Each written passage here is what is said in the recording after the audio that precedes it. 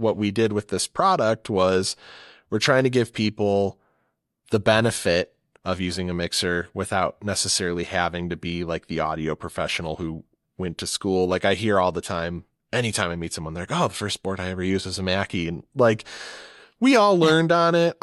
We had them in my classrooms.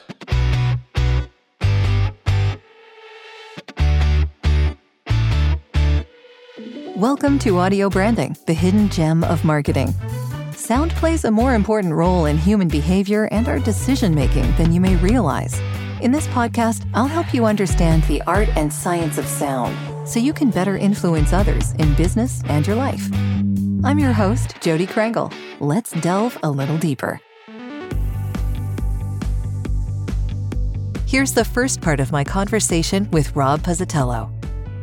My next guest is a creative self-starter who has worked across podcasting, independent filmmaking, and the music industry. He began his career in 2009 as a live stream radio host. Today, he is the marketing director for the pro audio brand Mackie and leveraged his background in content to help launch the DLZ Creator, a digital mixer that adapts to a user's level of experience to produce professional results faster than ever. His name is Rob Puzzitiello, and I'm looking forward to getting his thoughts on the trends and future of podcasting, audio tech, and sound in general. I know he'll have a lot to say about it. As always, if you have questions for my guest, you're welcome to reach out through the links in the show notes. If you have questions for me, visit audiobrandingpodcast.com, where you'll find a lot of ways to get in touch. You can also join regular Clubhouse chats in the Power of Sound House at 2 p.m. Eastern every Wednesday. Plus, subscribing to the newsletter will let you know when the new podcasts are available and what the newest Clubhouse rooms will be about. And if you're getting some value from listening, the best ways to show your support are to share this podcast with a friend and leave an honest review.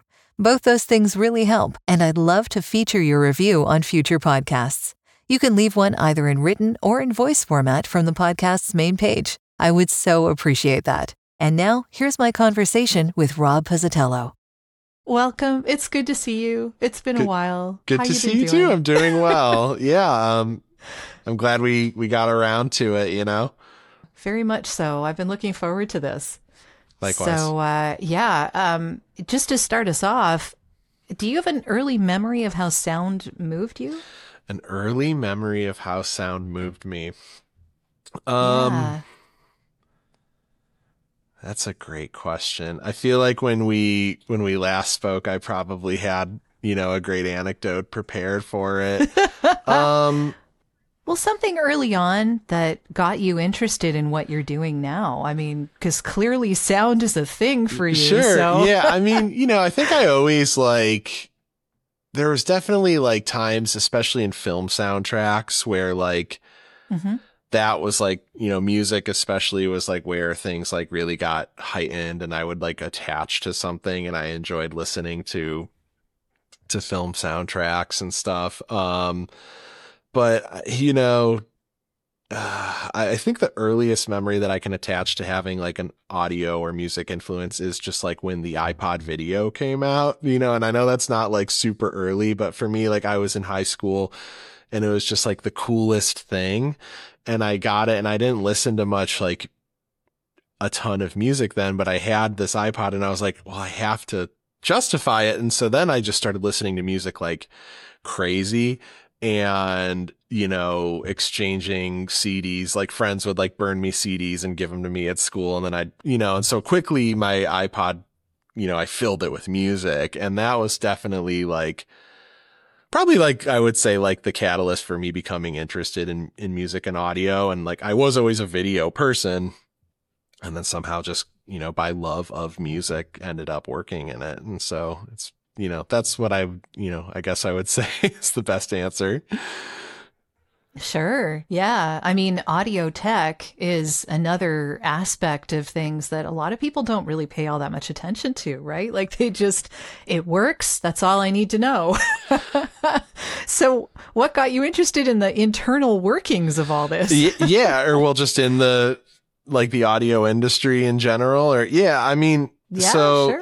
I'll clarify. I'm, currently I'm the marketing director at Mackie, and, again, I was always a video person. I liked filmmaking and storytelling and that, and in those most traditional respects. And like, even it's kind of like, I have to laugh because I've learned that just through my education and in my professional career, audio always follows video. Like, the trends develops just quicker in video. And it's even true of like the reason why I got an iPod was because you could put videos on it now.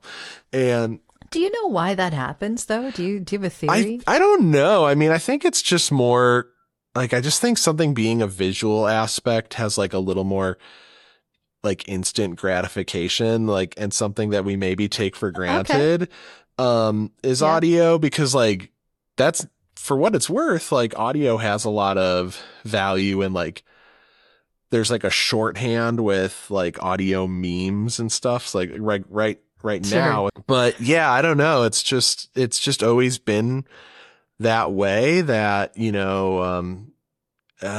that's what really leads. Like, phones have really nice cameras, and like, DSLR cameras, like all that technology, like always kind of informs what will follow. And so, yeah, I don't know. It's just like audio is sometimes to people sort of like less accessible, or just requires a little more like understanding, I guess. So, slightly more effort. Yeah. And so, that's maybe just the long, lots of payoff though. Right. And I think when something does have good audio, and what's weird about this is that, it's been shown that if something has bad audio, people have less like tolerance for that. And so like people will watch, like in our case, like if the video is like, not where you want it to be, like, well, that component isn't as important. But if the audio is not there, people's attention spans just drop. And so it is kind of, it is sort of like this oxymoron of like, there is like more and less value. Like, it's like held to a higher standard, but people don't, it's just kind of weird. I don't know how to explain it, but I'm sure there's some researcher who toils over it. Yeah, psychology. I'm sure there is. So what were your influences in this whole thing? Like, what got you to Mackie?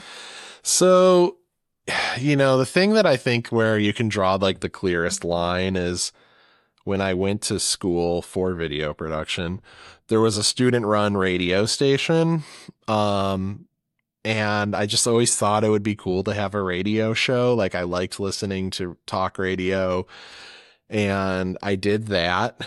And that, was where I just kind of, because it was student run, there wasn't any like rules. You could just make whatever you wanted from it. And so I like, very quickly just did whatever I wanted to do on that show. And if it was comics or movies or video games or whatever, like, it was just my outlet for things I liked. And I learned at the time the value of a platform, because this was like 2009.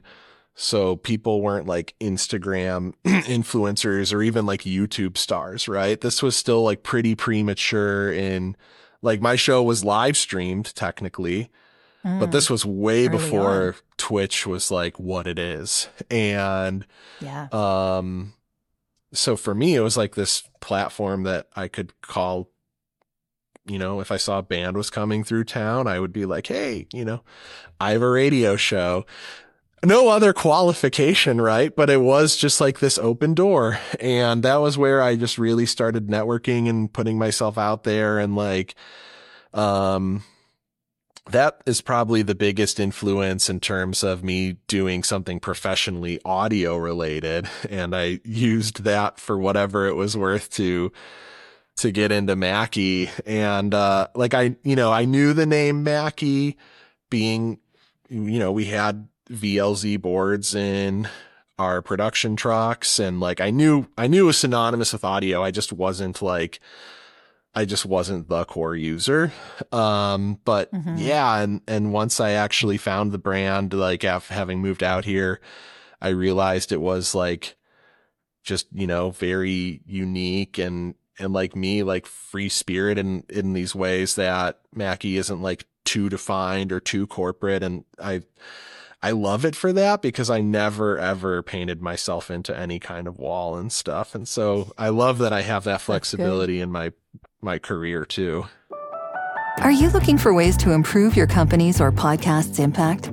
You'd be surprised how powerful the use of an intentional audio branding strategy can be. Want to know more? I have a free downloadable PDF that gives you my 5 tips for implementing an intentional audio strategy at voiceoversandvocals.com/audio-branding-strategy. That location does ask to put you on a mailing list, just to send you updates on when the new podcasts come out. But if you really don't want to give your email out, I understand. Just contact me directly. My email is all over my website, and I'll make sure you get that PDF without needing to sign up anywhere. If you do sign up, though, you also get access to a resources section called The Studio, where I have videos, white papers, and PDFs, discounts from my guests, and snippets of audio from my guests that no one else gets to hear. So maybe it's worth your while. Totally up to you. And of course, if you're looking for voiceovers, you can get in touch with me about that too. Now, back to the podcast. So is that what's changed then between what you thought the perception of Mackie was before you joined them and now that you're a part of the organization? Like, what has changed between what you think people know about Mackie and what you now know? That's a good question. I mean, at the time, I think that was like, so I started as the digital marketing manager at the brand, and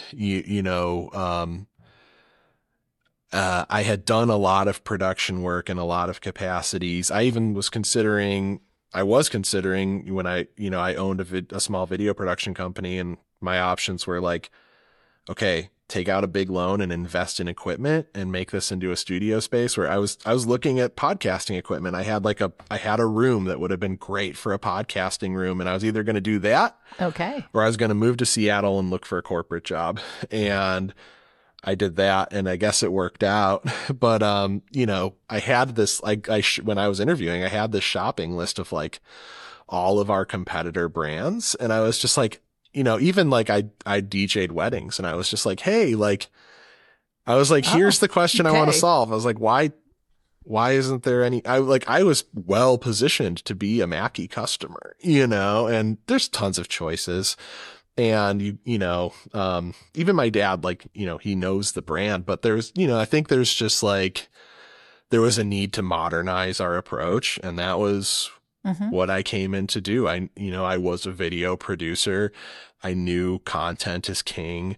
And that's like some of the stuff I brought with me to be like, hey, like, let's, everyone says, hey, we're the people who smash gear. I'm like, let's go outside and smash some gear. And like, sure enough, that stuff was like ripe for TikTok. And like, we were like a viral brand before that ever became a thing.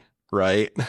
We have that's cool. Every right to be like the Wendy's Twitter of pro audio, but so the black sheep. Totally. And like, and that's like the thing I love is like, I've worked at Black Squirrel Radio, but I always called it the black sheep of student media because it had like the least like acknowledgement and like the least money from the university. But it was like, that's what I love about, like, it just reminds me of that because Mackie was just always like this challenger brand that, redefined what could happen. And so, I don't know. I just felt like I fit in despite that. That's good. Yeah, that's really awesome. So being at Mackie, then I think previously when we had our little chat before this, we were talking about a mission and whether or not you had a mission or if Mackie had a mission, and something about, challenging the norms and that kind of thing, which you kind of love about the black sheep idea, the mentality there. Do you have a personal mission as far as what you hope to accomplish with what you're doing? On a personal level, like, I've started to just try and embrace being the person again that we, like, the customer, because like I always was the customer. And like, for, through the last few years, I just really focused on the job. But now we have um, these products like for live streaming and podcasting, like, and getting out of just our traditional live sound recording, but like creator specific. And I would, just in the time since you and I last spoke, we had a short introduction call. Yeah, I started live streaming on Twitch and just getting back into that habit and like just doing it for fun, right? Not doing it for my job. Like, I guess I could do it on the official Mackie accounts, but I just want to do it for fun and not feel like it's work. And experiment with it. Yeah. And the thing is, like, for a long time, I really thought, like, I overthought about, like, how should I market myself? Like, should I do this? And I was like, I'm just going to do what I want that day, because that's what I did 10 years ago and it worked for me, So, sure, yeah. And so that's like really been very liberating. Is it using the DLZ that you're doing this? Yeah. I'm trying to get that. I just like bought a new computer, and last night I was having trouble with my capture card, but it's just a lot of work to reconfigure everything. And so, but yeah, the DLZ was definitely what inspired me. And so just for quick context is like, even, Sean, who's helping, he mentioned he has a Pro FX mixer, and like, so for the last 35 years, Mackie has been, this mixer brand that, made like the first quality, affordable mixer that like any kind of aspiring gigging person could have. And like, that's always been our field.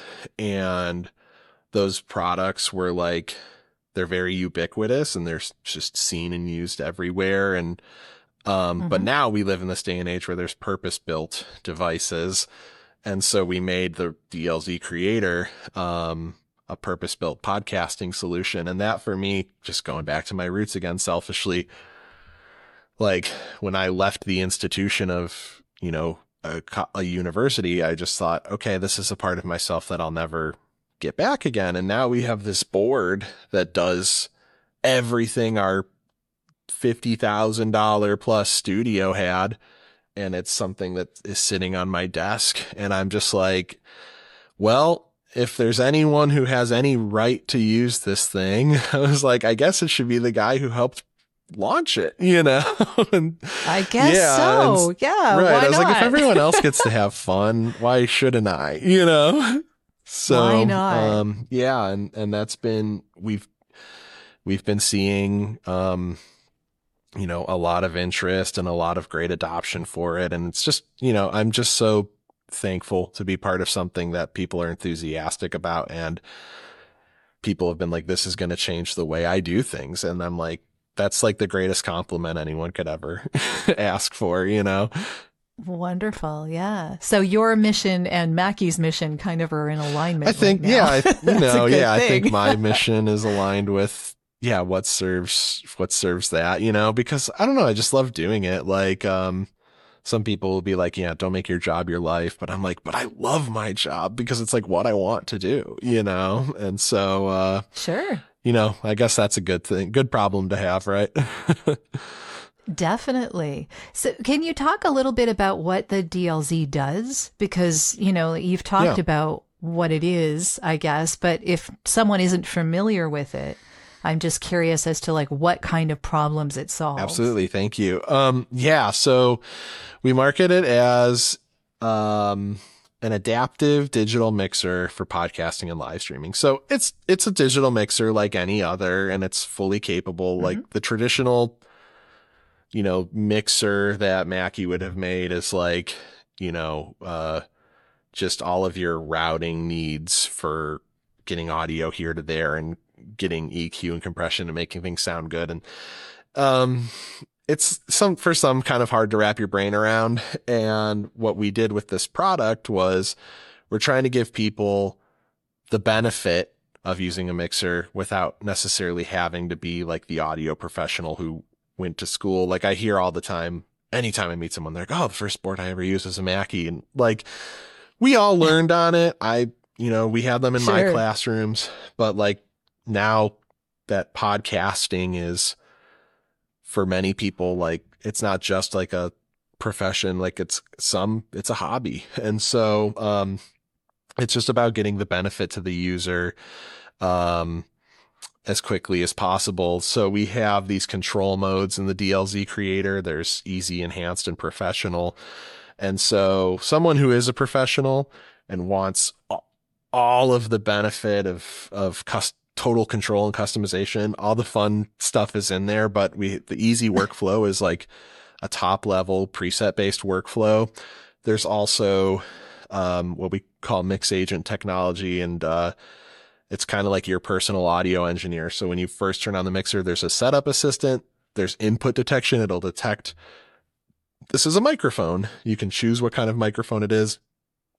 It will listen to you and it'll set. I did it last night. I was just like, I was testing around. I was like, oh, this sounds a little funky. And then I just went back and I was like, check 1, 2, and it went like, and I just heard all of the processing apply. And I was like, yeah. And I was like, cool. I didn't have to do anything. And then there was a little, like, I had a fan on in my room and I was like, it was like when I would start talking, it would just go from like nothing to being really loud. And so it was gating me. Right. And so I just went in the settings and I smoothed it out a little bit. And I was like, wow, that sounds beautiful, And so, it just has like all of that flexibility, and we try to do it in a way that isn't like, we have the analogy of like a DSLR camera has, sure, you have ISO and aperture and frame rate, and you can just put on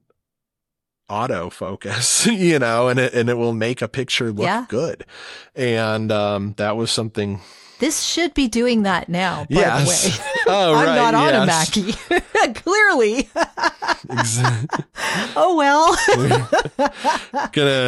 We'll never let that one go, man. We're just gonna, But, so that was like just the thing, is making something that, for the modern age. And like we were the brand that made the first compact, like 16 channel mixer, and kind of reimagined what that console could be. And now we're like, okay, we weren't the first ones to make a dedicated podcasting mixer, but we were going to make as the mixer brand, we were like, we are going to make the best possible one we can make. And I feel like we set out, we achieved what we set out to do. Thanks for taking the time to listen. Quick question. Do you know anyone else who could benefit from hearing more about how powerful sound can be? If so, would you mind sharing this podcast with them? It would mean so much to me. Now, I'll stop interrupting and let you get back to the show.